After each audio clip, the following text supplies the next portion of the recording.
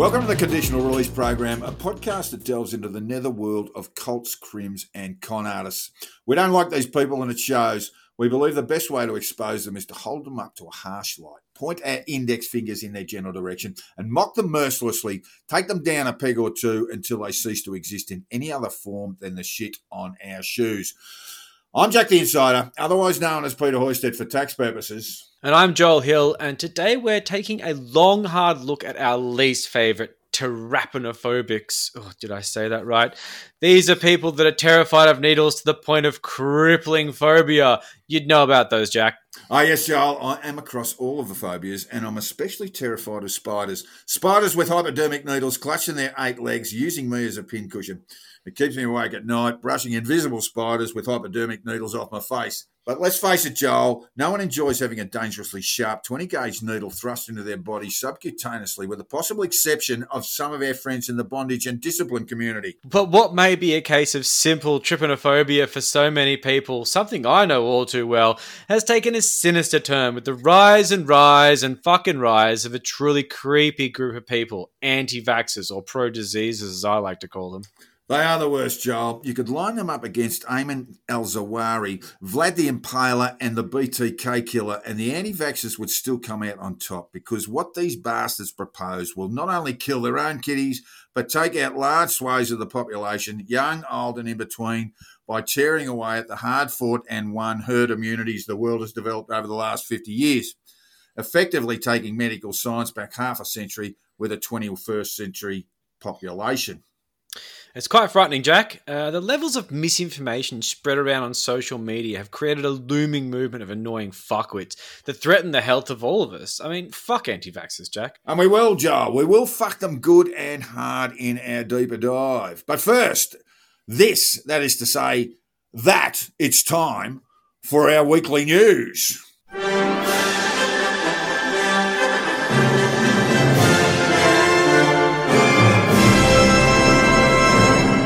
In America, there remain pockets of Americans still in the upright.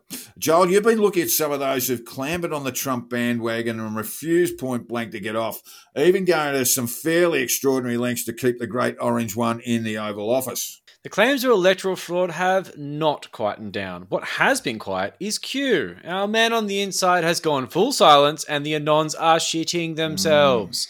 It's been pretty fucking hard to trust the plan right now, because while influencers like Joe M are on Parler stepping up the rhetoric that Trump has won all 50 states and all that sort of bullshit, the followers are absolutely losing faith. And a lot of people might be sheepishly asking their estranged relatives what they're up to this Christmas, because now their Q man and their little cult has gone a little bit dead. But it's not all about Q at this point, because the level of deranged nonsense coming from the Trump administration, which is still there, is actually outpacing the shit you tend to find in the conspiracy circles. They've gone mad, Joel. Quite mad. Well, while Trump gaslights the country with this flood of claims of electoral fraud, we can't help but to think that maybe the next truth bomb actually is the one that's going to crack this whole thing wide open. But it's not, though. Poor old Kayleigh McEnany had to front the press with her 234 pages of affidavits detailing some kind of electoral fraud. And while the administration is seriously hoping that the headline simply reads 234 pages of affidavits, which sounds pretty cool, they will be incredibly fucking lucky if nobody reads the actual affidavits. Nice. Because basically the problems can be traced back to this.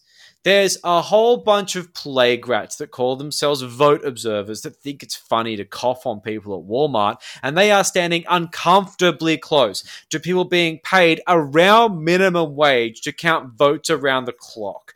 While they try to get on with counting said votes, they are showing that, these fucking observers have no idea how vote counting works and are interrupting them constantly.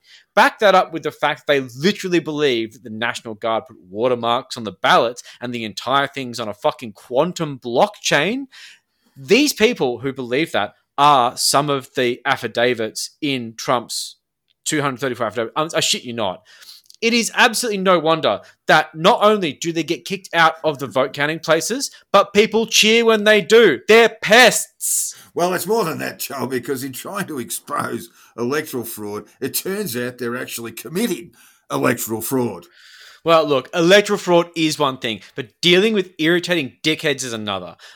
These people are clearly the most irritating so-called fucking vote observers the GOP could possibly find on any given day, and they stuck them in the room with these poor, unsuspecting counters. I swear to God, it is just to fuck with them. But honestly, if this is democracy in 2020, I'm hopping on a rocket ship to Mars with old mate Elon Musk because I am fucking done. Joel, you want to relax because if you're looking for a date when all this madness will be over and you can put the feet up, the Electoral College is due to convene in a month's time. It's just 30-odd days away.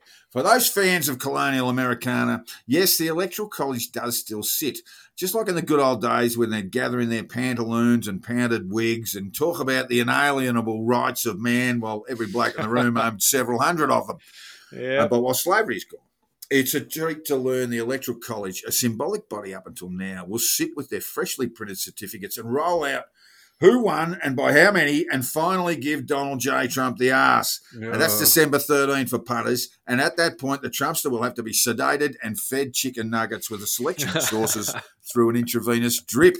Yes, he will. Meanwhile, back in Australia, the Prime Minister, Scott Morrison, has called for the media to stop referring to Malcolm Turnbull's edict, the Bonk Ban. Australians were assaulted by images of ministers of the Crown on the horizontal, faces turning bluish purple. They got all squinty and made their own faces. Terrible business. Yes, a Four Corners Jacques pointed a nailed finger at not one but two ministers alleging sexual dalliances, which have been acknowledged in the case of Family Values Walla Population Minister Alan Tudge, while AG Christian Porter has called for the third umpire. It's like thinking about your parents fucking, you know, like it happened, it happens, but the visuals are just not something you really want in your mind.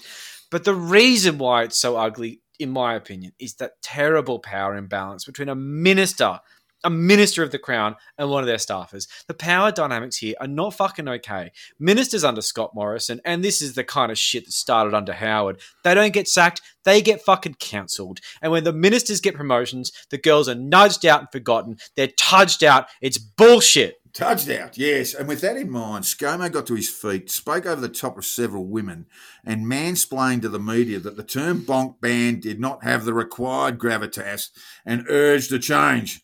So, from this moment forth, the Bonk Ban will now be known as the fuck freeze. Here. That should add a bit of much-needed class to a rather dismal situation. Yeah, well, in other news, Pauline Hanson has inevitably given that nod that we were all expecting to the Q Loonies. Yes, I did tip this one, Joel. Yes, you did. It's on the record. And she really jumped on the idea of a great reset, which I find is very funny.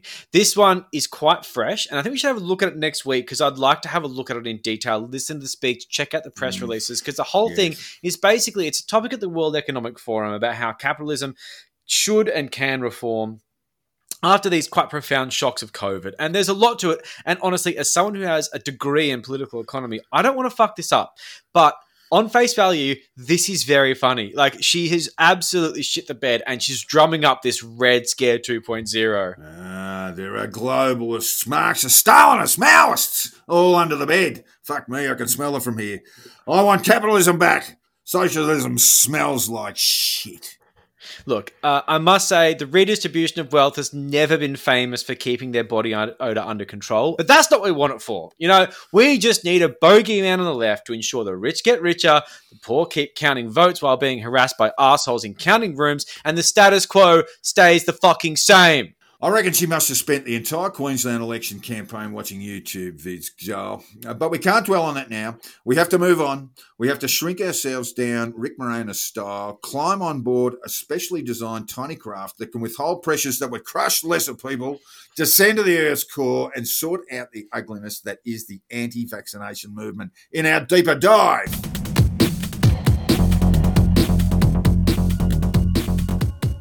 The modern anti-vax movement can generally be traced back to discredited doctor and serial grifter Andrew Wakefield. I mean, basically, this dickhead linked the measles, mumps, rubella vaccine to autism in 1998 off the back of a study with 12 kids, which was published in The Lancet and eventually retracted pissed on, and burned in a car park. This is one of the most egregious cases of fraudulent science in modern history.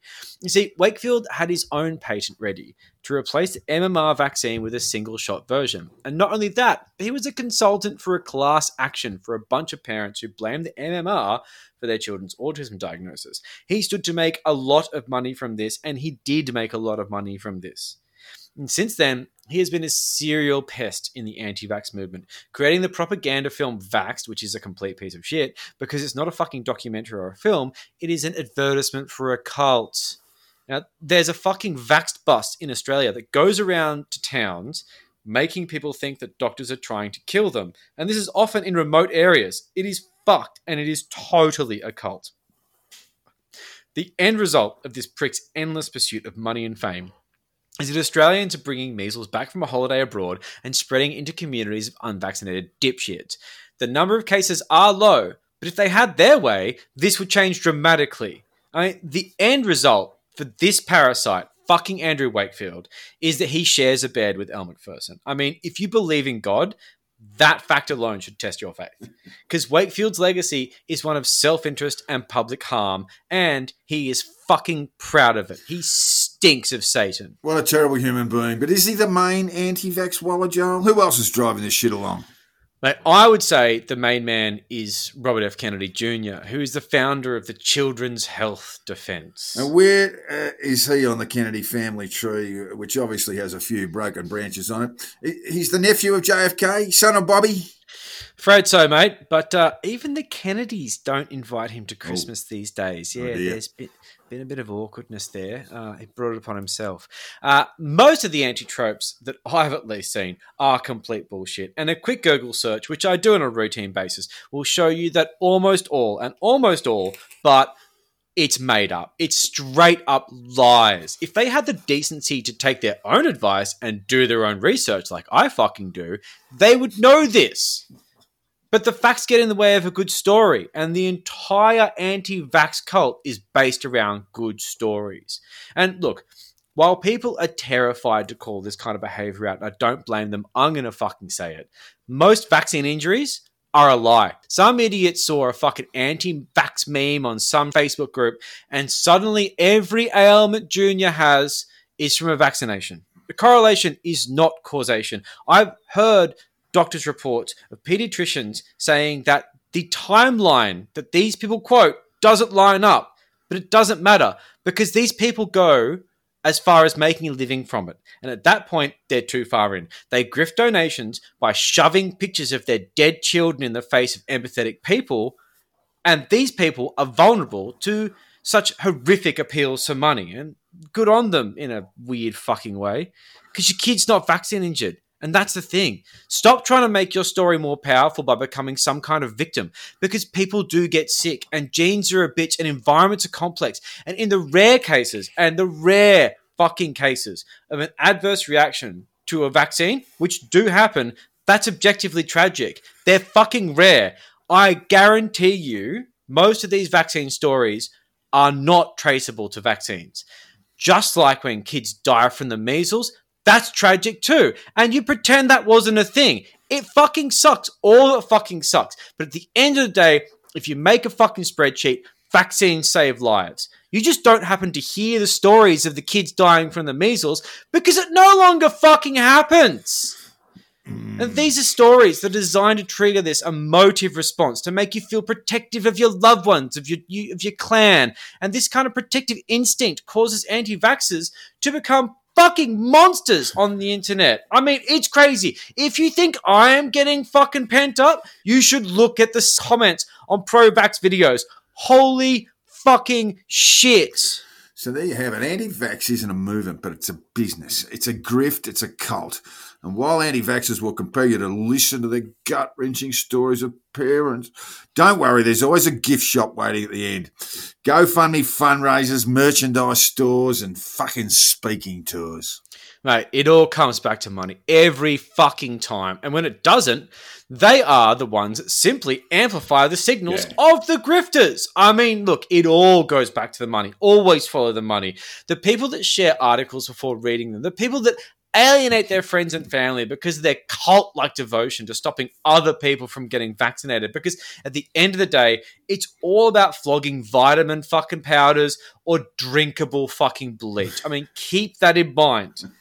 Because when you think about it and when you look at the raw numbers, Big Pharma makes fuck all from vaccines. Go ahead and look it up. Do your own research. It is not a money maker. No. Big Pharma makes money from opiates and boner pills. Big Pharma makes money from treatments, not cures. The problem with Big Pharma is they are literally driven by treating illness. And without illness, they don't have a business model.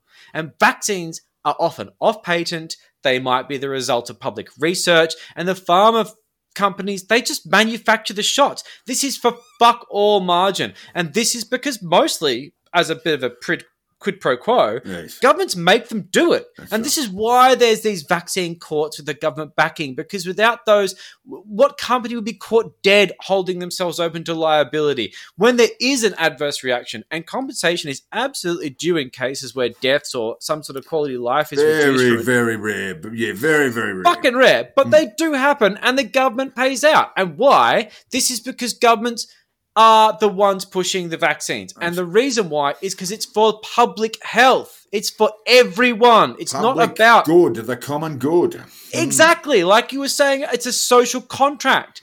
And while a few of them have been lucrative, maybe Gardasil made a few bucks because, to be fair, that was a very private enterprise. Most of them are boring as fuck. You think these guys are making money of MMR? Honestly, Big Pharma would love to stop making these if they had the choice, but they're often forced to because of public health initiatives, because of quid pro quo of governments. And these sort of things are the reasons why anytime anti-vaxxers arguments are put up to a flame, especially when they talk shit about money, they just fall apart immediately. Like, there is so much to this. This just scratches the surface. But, Jack, what do these pro-disease plague rats actually want for society once all the vaccines are gone and all is said and done? Well, Joel, I want to talk a bit about measles. So we've mentioned it earlier. The measles vaccine is recommended for all children. It's a 2-shot vaccination normally given around 12 months and 18 months of age under the National Immunisation Program in Australia and free of charge. Measles is caused by a virus in the paramyxovirus family, and it is normally passed through direct contact and through the air. It is one of the most contagious diseases known in medical science. And we worry over COVID-19 infection, which we should, of course, but the SARS-CoV-2 virus remains airborne for 3 to 5 metres in most situations before it dies without a host. But measles, you could have someone who's infectious with measles at one end of the MCG and another kid who's prone to it, who hasn't been vaccinated for it at the other end. And that kid will get a very strong likelihood that kid will get measles. That's fucking crazy. The measles virus remains airborne for 200 to 300 metres. Just think about that. That's crazy. And unless you have an immunity, it will fuck you up. Or more precisely, it will fuck up infants and little children. The first sign of measles is usually high fever, which begins about 10 to 12 days after exposure to the virus and lasts 4 to 7 days. A runny nose, a cough, red and watery eyes, and small white spots inside the cheeks turn up. After several days, a rash erupts, usually on the face and upper neck. Over about 3 days, the rash spreads, eventually reaching the hands and feet. The rash lasts for 5 to 6 days and then fades. On average, the rash occurs 14 days after exposure to the virus, within a range of 7 to 18 days. And most measles-related deaths are caused by complications associated with the disease. Serious complications are more common in children under the age of 5, but can also affect adults over 30. The most serious complications include blindness, encephalitis, severe diarrhea and related dehydration, ear infections, or severe respiratory infections such as pneumonia. Which can kill you. It would be difficult to imagine a more painful death for little children. And within that vulnerable group, there is yet another even more vulnerable group, little kids living in poverty with nutritional deficiencies, vitamin deficiencies found especially in the developing world. Yet that is the sort of world the anti-vaxxers want. Yeah, measles is the fucking disease that RFK wants us all to have. Like, literally, he's on record for saying this. Maybe, look, now it's a good time to look at infection rates from measles around the world. What's the go? Well, measles infections have increased across the world by 50% since 2016. And last year, 208,000, mainly children, died from the disease and its complications. In Australia, we're seeing the rates of measles infections rise. The second stage inoculation was introduced in 1992. At the time, we had around 5,000 cases per million people. 10 years after the second stage inoculation was introduced, we had it reduced to 2 cases per million, and that's eradication. That's technically the end of measles in Australia, or it should have been. Yeah. Well, I mean, and what now? Like, what's the go now? Well, by 2014, we were back to 365 cases per million. The promise of eradication was gone, and while 2014 was a peak, the cases are starting to trend upwards again, all on the back of the anti-vaccination movement. And now we know this because the instances of infection have occurred in inner cities and some of our, shall we say, hippie-infested regional towns. Byron Bay is one very good example. And that's just measles, Jack. I mean, like, there's several quite nasty diseases these plague, rat pro disease scumbags are keen to see come back. Lots and lots. Between the ages of 0 and 4, children with decent parents will be inoculated for hepatitis B, mumps, rubella, chickenpox, diphtheria, whooping cough, polio, as well as measles. And while we used to have inoculation rates in the low 90 percentile, which creates herd immunity across the board, those rates are now in decline, meaning more fucking hippies and middle-class know-nothings are tinkering with hard-won immunities. So tell me, Joe, what the fuck is going on here? Who's spreading the information? Who are the cunts driving this? Fuck me. Where do I start? I mean, the anti-vax movement is literally viral. And while there's some big-time cult leaders around the place like Robert F. Kennedy and Del Bigtree in the States, misinformation in this field literally spreads like a virus, especially across social media, of course. And while a lot of the anti-vaxxers out there are sharing content from the big boys that produce the shiny stuff like Bobby and Del, I mean, they're making their own pea-braid misinformation memes as well. And this really lends to the fact that while RFK and Del are absolutely not afraid of telling porcupines, your average numpty anti-vaxxer on the internet seeking attention from his cult is even less likely to be careful with the truth. I mean, you can find some outrageous shit out there. I'm telling you, mate, when you head into the anti-vax mangrove, and I've fucking been there with wellies on, expect a swamp. Like a fucking mosquito, malaria-ridden swamp. Oh, dear. But look, Joel, names. I want names. You might got to name names, Joel. All right, well, I mean, the guy that pisses me off the most is probably Del Bigtree, the television producer who worked on The Doctors and found himself co-producing Vax with Wakefield. I mean, Wakefield is a fucking all-star in scumbaggery here, but let's face it, he's not actually a media tyrant. He actually works with media tyrants like Bigtree, who he runs a YouTube channel called The Highwire, which is, they fucking love it. And look, this guy, he worked on The Doctors, he heard a bunch of anti-vax crap, and he found a grift, and he's absolutely stuck to it on the back of Vaxxed and Vax 2. So everything he's knocking out is anti-vax. That's 16. Everything. Look, I don't actually even know because I hate him so much I can't even listen to him. I'm not sure if he even goes as far as to say he cares about safe vaccines, but it's quite likely he does. I mean, look, let's face it. They're all bullshitting in one way or another. These people are compulsive liars if ever they've been born. Then you've got fucking, RFK. Robert F. Kennedy. Bobby's young fella, he's an environmental lawyer, so he knows everything about medicine, doesn't he? Well, that's the thing, mate. Like, I mean, the sad thing is this guy apparently did some really great stuff to stand up for the environment. And as someone who, leans a bit green on some of these things, I'm probably happy for him doing it. But you know what? You can go fuck yourself now, you piece of shit. I hope you die. So he's really well respected in that sort of field. And he's like a rock star. Yeah, it adds to a bit of integrity. It adds to that sort of, this is the man to be believed. And while it's complete falsehood. I mean, he's an environmental lawyer, which means he's a lawyer who specialises in large lawsuits against corporations. He's a professional rinser. He knows absolutely sweet fuck all about medical science. epidemiology, virology. You know, if we got him a texter and a postage stamp, he'd probably be able to write everything he knows about epidemiology on the back of it.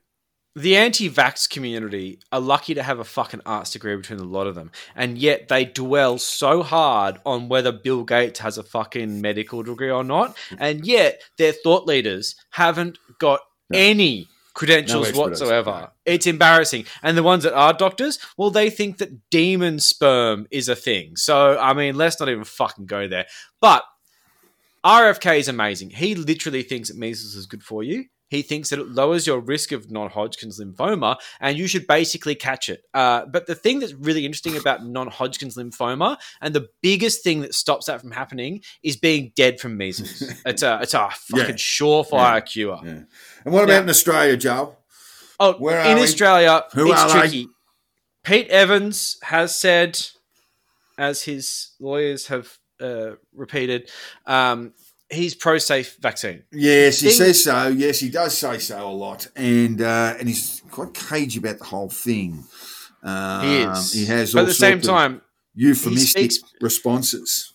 He speaks loudly with a lot of very established anti-vaxxers, which, if you talk to them, you will find much more anti-vax material. So it's kind of like the whole thing with Nancy Reagan and the idea that there's a gateway drug. I'll be the first to admit that my weed dealer, when I was a teenager, introduced me to acid. I mean, gateway drugs are totally a thing. I mean, once you know the guy, then you start getting the good shit. Well, it's just an obvious sort of thing, though, isn't it? I mean, it is. You know, a gateway just is another way of saying a natural progression. Oh, totally. And the algorithms lean toward this. When you start saying, okay, well, I'm going to look up Del Bigtree. Okay, I'm going to look up Pete Evans. Oh, I'm going to look up David Icke. Oh, I'm going to start looking up Holocaust denial. I mean, so Pete, I get it, but Pete sits nominally on the fence, and we know he's extremely litigious, young Pete, but he sits on the fence. But there are others, aren't they, who have just climbed over and just kept on going. The other one in Oz that I would say is probably the superstar of the movement is Taylor Winterstein, or otherwise known as Taze Way. She's one of the footy player wags. She is a serial anti-vax pest. And I mean, look, I have not looked into her far enough to know how she qualifies her anti-vaccine stance, but it is aggressive. This is the kind of person that really makes the anti-vax stance militant and quite terrifying. And I think that recently she said she was going to take a break from social media to spend more time with her children, and all I could think of was, thank fucking Christ. Look, I'm greatly relieved to hear it too. Who else we got? Well, look, if we want to go further down the spiral, there's some really, really dark places where people have exploited the deaths of their relatives or children, or severe illness of their loved ones. And I find this stuff even hard to wade into because, honestly, it is just thick shit. Evie Kloeb's sad story, smothered by her mother when she rolled over on her when they were co-sleeping. This is something that is just, it's not arguable. The medical examiner, the autopsy, it all came back. How old was Evie? Yeah, she was about 6 months old. So we have potentially a sort of SIDS type situation here, except that the mother and daughter were sleeping together. Yeah, it feels kind of awful talking about a child's death like this, but yes, the coroner said that basically the injury was due to co-sleeping with an adult, and that she would have likely been on her face at the time. It's asphyxiation, basically. And look, there's this whole thing about how there was is that what the coroner said? That is, yeah. And look, there's this whole thing about the fact there was alcohol involved, but it's bullshit. She had like 2 drinks. The whole thing is murky as fuck. And look, I do want to say straight off the bat, I don't know the full story here, and you should do your own research on this, because all I've seen is, you know, the stuff on social, and what seems to be happening is that she's using her dead child to form a career on anti-vaccine activism. She might be riddled with grief, and I suspect she is. She's in a state of traumatized yes, denial. So This is basically, bad. she has rationalised what was a tragic circumstance and the tragic outcome, and she's rationalised by jumping on the anti-vax movement and making some coin out of her dead daughter. And getting a purpose and getting validation and all of the usual drugs. And the thing is, look, I've got a few names here. I'm actually reluctant to mention them because I feel sorry for them. This is not unusual behaviour at that level of the anti-vax movement. They're using the illness and or death of their children. Absolutely as regrettable. It's a grift. Yeah, and adopting the anti-vaccination movement.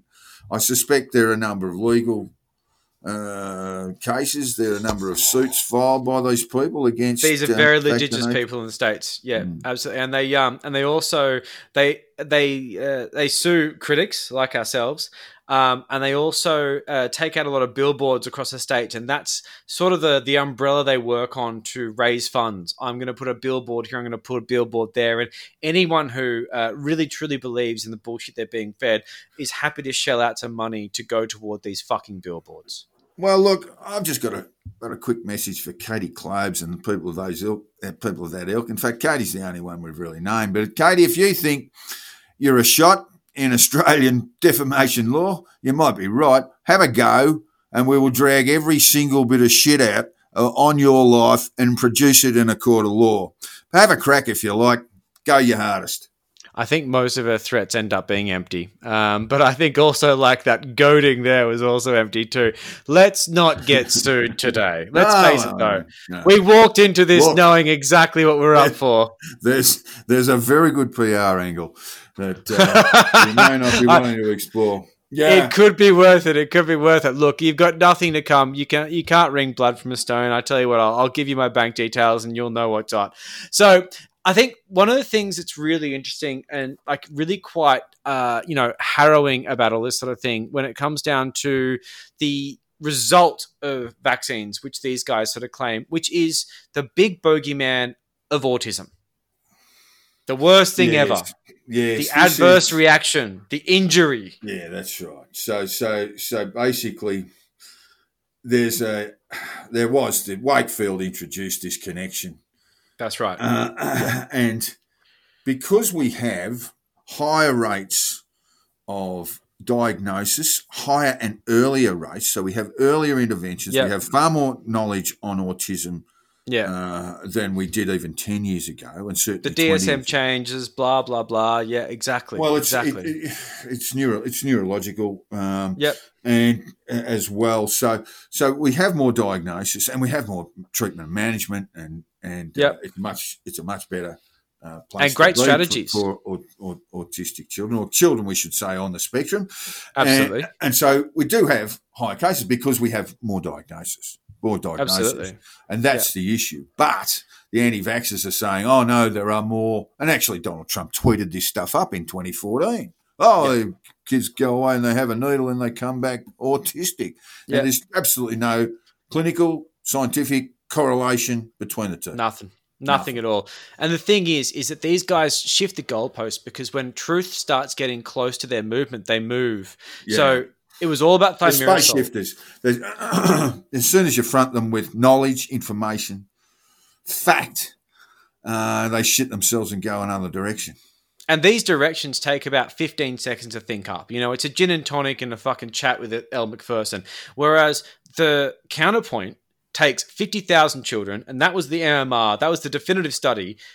MMR, 50,000 children to prove the autism link was not there. And all they'll do is just move on to fucking Gardasil. Yeah. I mean, you've got Robert fucking De Niro offering $100,000 to anyone who'll prove that vaccines are safe. What does that even mean? What does vaccines are safe even mean? And the thing that's fucking hilarious is that here's a guy who's prepared to put his money where his mouth is. $100,000. It's literally, for him, it's literally $5 each way.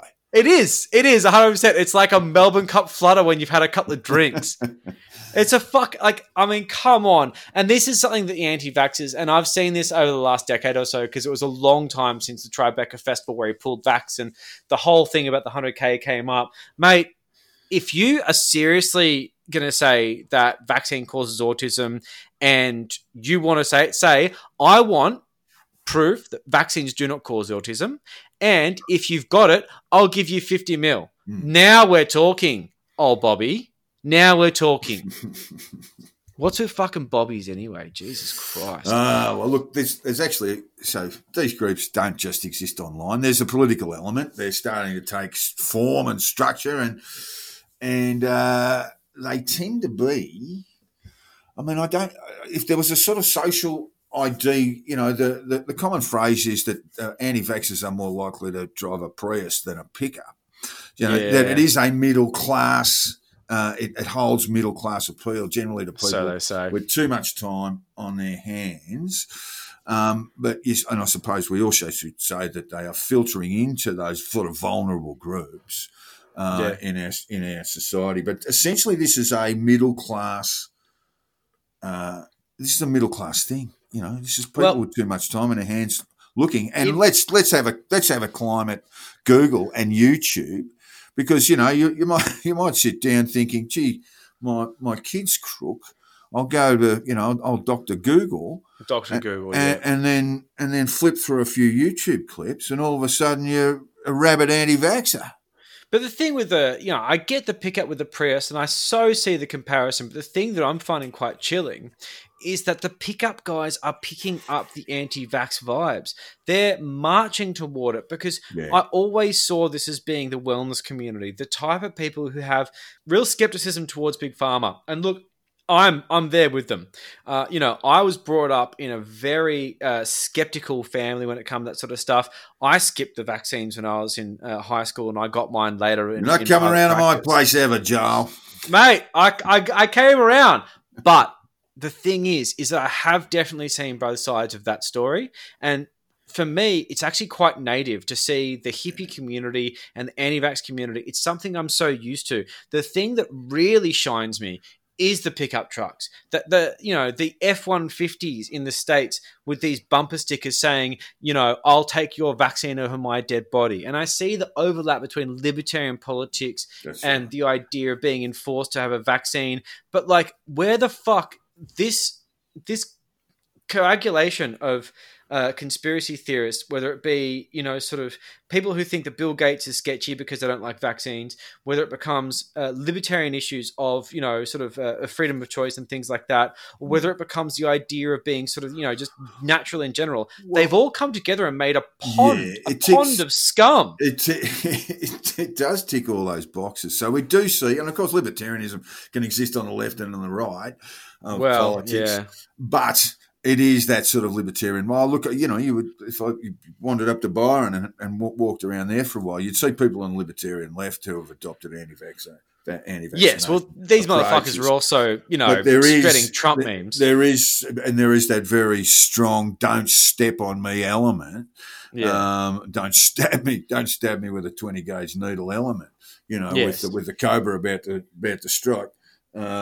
That covers that sort of almost militia type. We're getting into that soft sit movement again as well.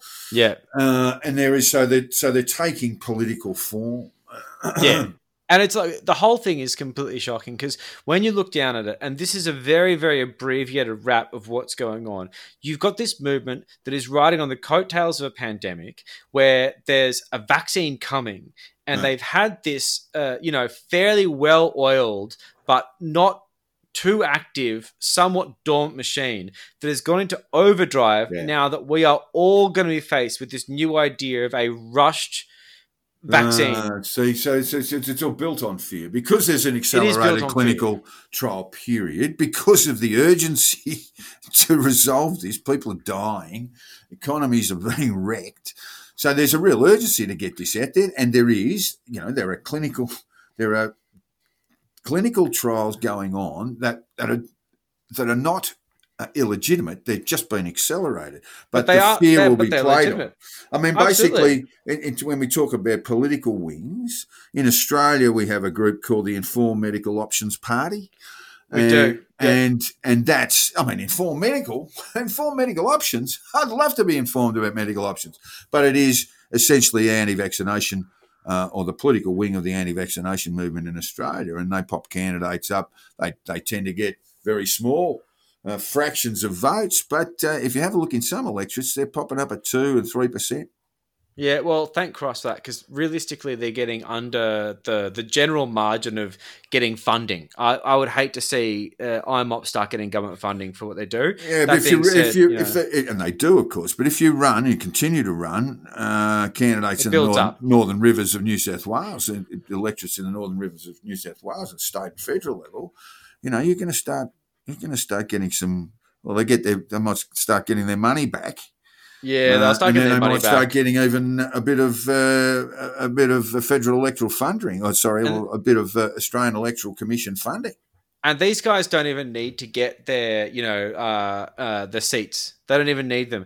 Their presence is a problem, because what they'll do is they'll spread this misinformation, and this misinformation will reduce vaccine rates, and that will cause us to have issues when some bloody lovely kid goes off to an interesting developing country on some sort of volunteering fact-finding gap year, comes back with the measles, and now all the fucking Northern Rivers have fucking measles. I mean, this is fucking ridiculous. I mean, the thing that really, really shits me with this is that you've got these people who are happy to see these ridiculously small, and let's face it, like the odds of dying from any of these diseases are really, really small.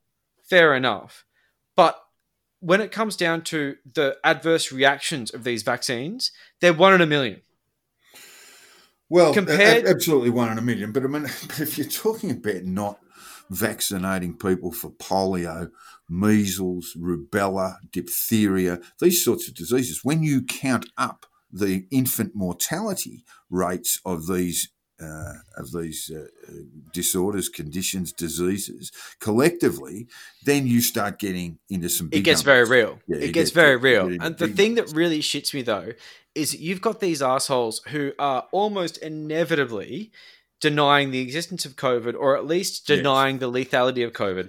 Yeah. And they are sitting there saying that COVID has a 99.9% recovery rate, which means that 0.1% of the people are dying, which is a lot of people. But then on the other hand, they scream about adverse reactions to vaccines, which are 1 in a million. And that is on a balance of probabilities basis from a fucking vaccine court, not even deaths. It's not even deaths. It's not even 1 in a million. And these people seriously are happy to see 1 in 1,000 odd people die, but not 1 in a million have a fucking fever. Yeah.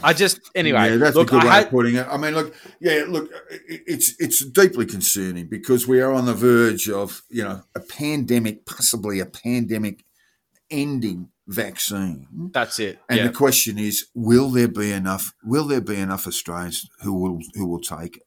I'll be right up front. I'm more than happy to look at the clinical testing data, and if we have got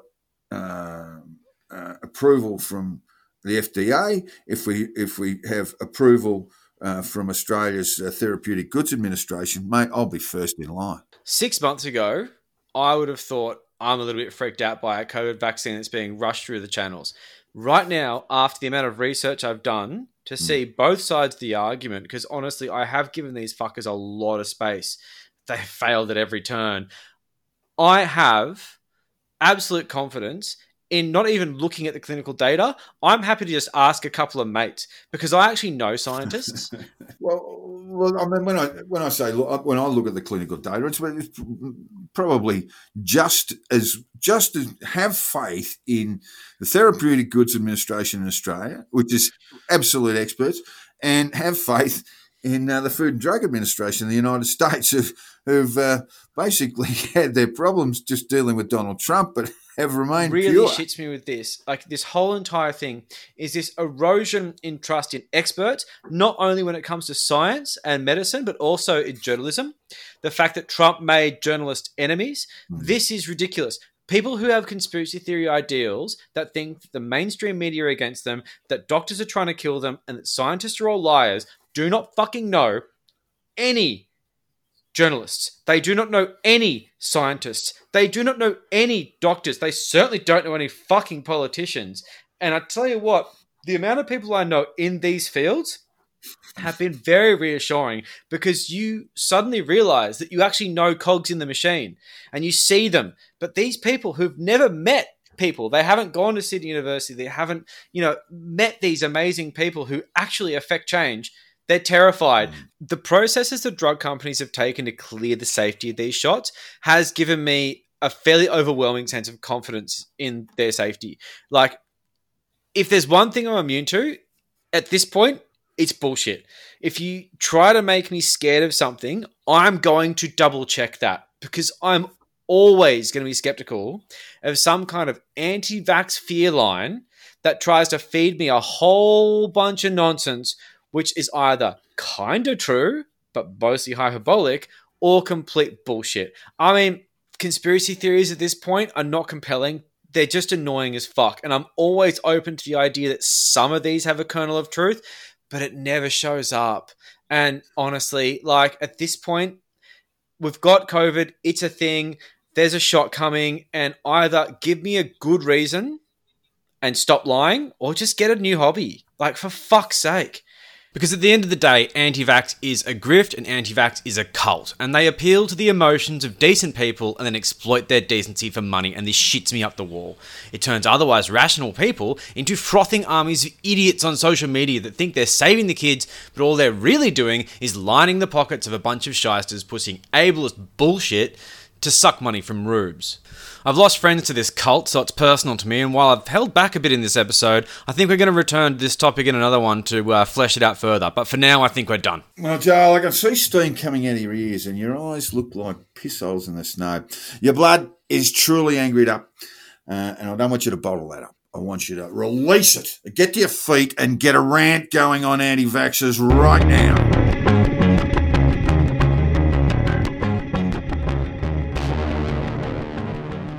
We all know that vaccines cause autism. I'll admit it, it's true. Wakefield was right. The medical establishment has kept him down for too long. But like any good conspiracy, it's not what it seems. While the idiots on the internet point their fingers at the big military pharma autism complex, the real issue lies in your hand or your pocket or on your desk or whatever. While people like Jenny McCarthy like to think that people with autism, including her own son, don't have souls, I think they're fucking heroes. It's pretty bloody difficult in a world that leans so heavily on being picture perfect and on point at all times to find yourself a little bit different, and that's bloody hard. And I tip my hat to them, because good on you. Keep fucking going. Because you see, anti-vaxxers use kids with autism as bogeymen, and for that they can go fuck themselves. Neurodiverse people, except for the ones on 4chan, are fucking great, and we should celebrate them and not label them as vaccine injuries. But if I can't convince you to be a decent person, I can at least show you that it's in your best self-interests to respect our mates on the spectrum. Because you see, we live in a time where technology has become essential to our lives. We can't take a shit without interacting with a microchip or two. Without technology, we would be stuffed. So where the fuck do you think the technology is coming from? It's the kids with autism. Everyone loves Elon Musk. He's going to save us all by taking us to Mars in a well-branded rocket ship. He's going to save South Australia's power grid with a giant bloody battery. He's autistic as fuck. I bet he had 2 injections because his parents knew he'd be special.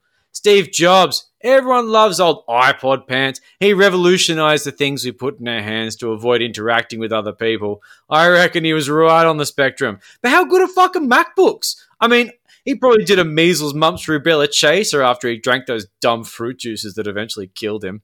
We all know Gates is a raging Aspie. Most of you use Microsoft products to post misinformation about the Bill and Melinda Gates Foundation without a shred of irony. Mark Zuckerberg has never made eye contact with anyone ever. But how the fuck do you think you would share all your anti-vaccine bullshit without the work of that vaccine-injured innovator? I mean, they're all autists and they've changed the world. We should rename Silicon Valley to Spectrum Valley. I mean, send out tech recruiters to the special schools because we're going to Mars and the kids with autism are taking us there. So what happens if we stop vaccinating the kids? We're all fucked. I mean, if autism disappears, then what? Are you going to make the next Facebook? Piss off. You can barely tie your own shoes. We need these little geniuses to make the MacBooks, to keep the lights on while we're thrashing the power grid with needless air conditioning and outdoor beer gardens, and to eventually ferry us off to Mars once we finally fuck the planet and burn all the oil. So I say vaccinate the kids. Vaccinate the shit out of them. Give them a daily shot of MMR before breakfast, because without them, we are fucking doomed. So here's a cheers to those out there riding the spectrum. We see you, and you're not a fucking injury. Jesus fucking Christ. I'm scared and angry. I think we need to take a breath and cogitate on this, but we can't. We have to keep moving. And so, Joel, are you ready? Have you composed yourself sufficiently to intro our next segment? Or should I ring 000? I'm good, Jack. I'm actually a bit better after all that. Now, Jack, you've been keeping a close eye on the idiot foul son of Donald J. Trump, Eric Trump. He loves his dad, but he gets brushed off at every time it reaches out to him, leaving him in a state of deep existential crisis. Eric Trump, he's like a bastard on Father's Day. Sad.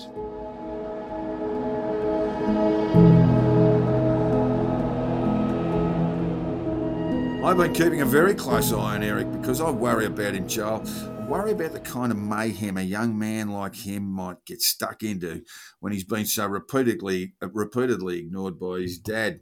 The sort of psychological trauma that's already come his way could tip him over the edge at any time, and before you know it, he'll be shopping at Bunnings for the big bags of ammonium nitrate. Now, it transpires that Eric scheduled a tweet to run on election day, but the Gregorian calendar causes him deep confusion, and he booked a tweet to run exactly 1 week after the election. He urged the good people of Minnesota to get out and vote, and the tweet ignored the fact that Minnesotans had already got out and voted the week before, giving Joe Biden a win by a lousy 250,000 votes, and most of them fraudulent and cast by dead Elvis. And I can only imagine the scene at the White House with the Trumpster handing out a bit of tough love after that tweet from Eric. Some rough corporal punishment to his idiot second son, leaving a whimpering Eric to exclaim with every blow, "I still love you, Dad." He's an idiot, a moron, a genetic throwback, but he's a good-looking boy, though, Joel. It's like he just walked off the set of a Scotch ad. Right off the top of a yacht. Yeah, he's a good-looking boy, Jack. He's a good-looking boy. And now it's time for my favourite segment. And I know from the reams of letters we get from listeners to the program that they think so too. So much so that many give the rest of the program the arse and play this segment over and over and over. And quite frankly, I think they're onto something. It's the week in Pete Evans.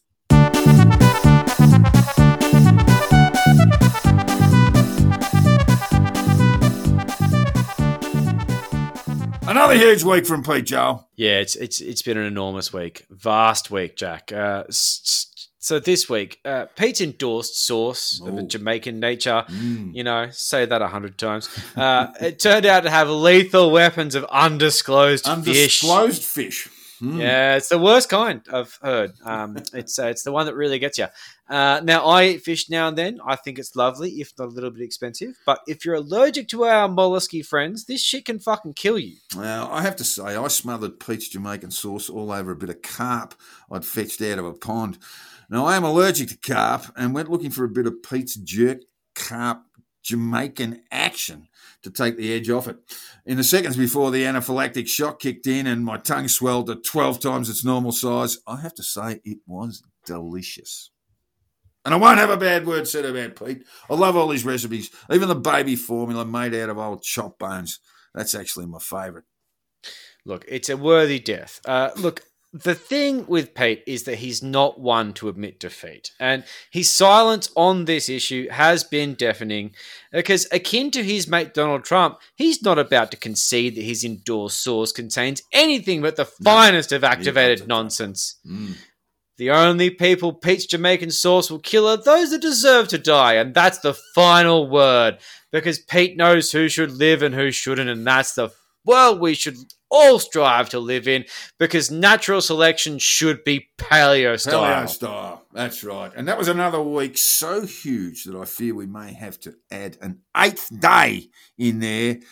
Call it Evans Day, if you like, just so Pete can cram even more into it and keep us amused. We love you, Pete. Yeah, it looks like Evans Day will be the day we spend selling multi-level marketing essential oils to our friends. It's what you do on Evans Day, Joe. It's the day of the Sabbath.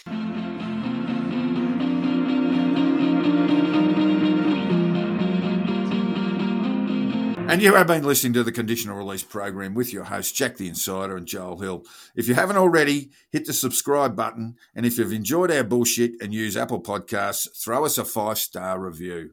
If you want a bloody excellent deep dive on anti-vaxxers, check out the Paranoid Strain for a seriously deep dive on the topic. Their anti-vax episode is the best thing I found all week on this. It's got some really good shit in there we didn't cover. It's fucking long too. Jack can be found on Twitter on @JackTheInsider and Joel on @CrunchyMoses with a K. We've set up a Facebook page which you can find fairly easily if you search for the Conditional Release program. And finally, all feedback, tips and death threats should be sent to the Conditional Release program @gmail.com. We would love to hear from you, even if it's simply to tell us that you have plans to sneak dangerous allergens into our food and poison us. Thanks, listeners. Thanks, listeners. See ya. Catch you next week.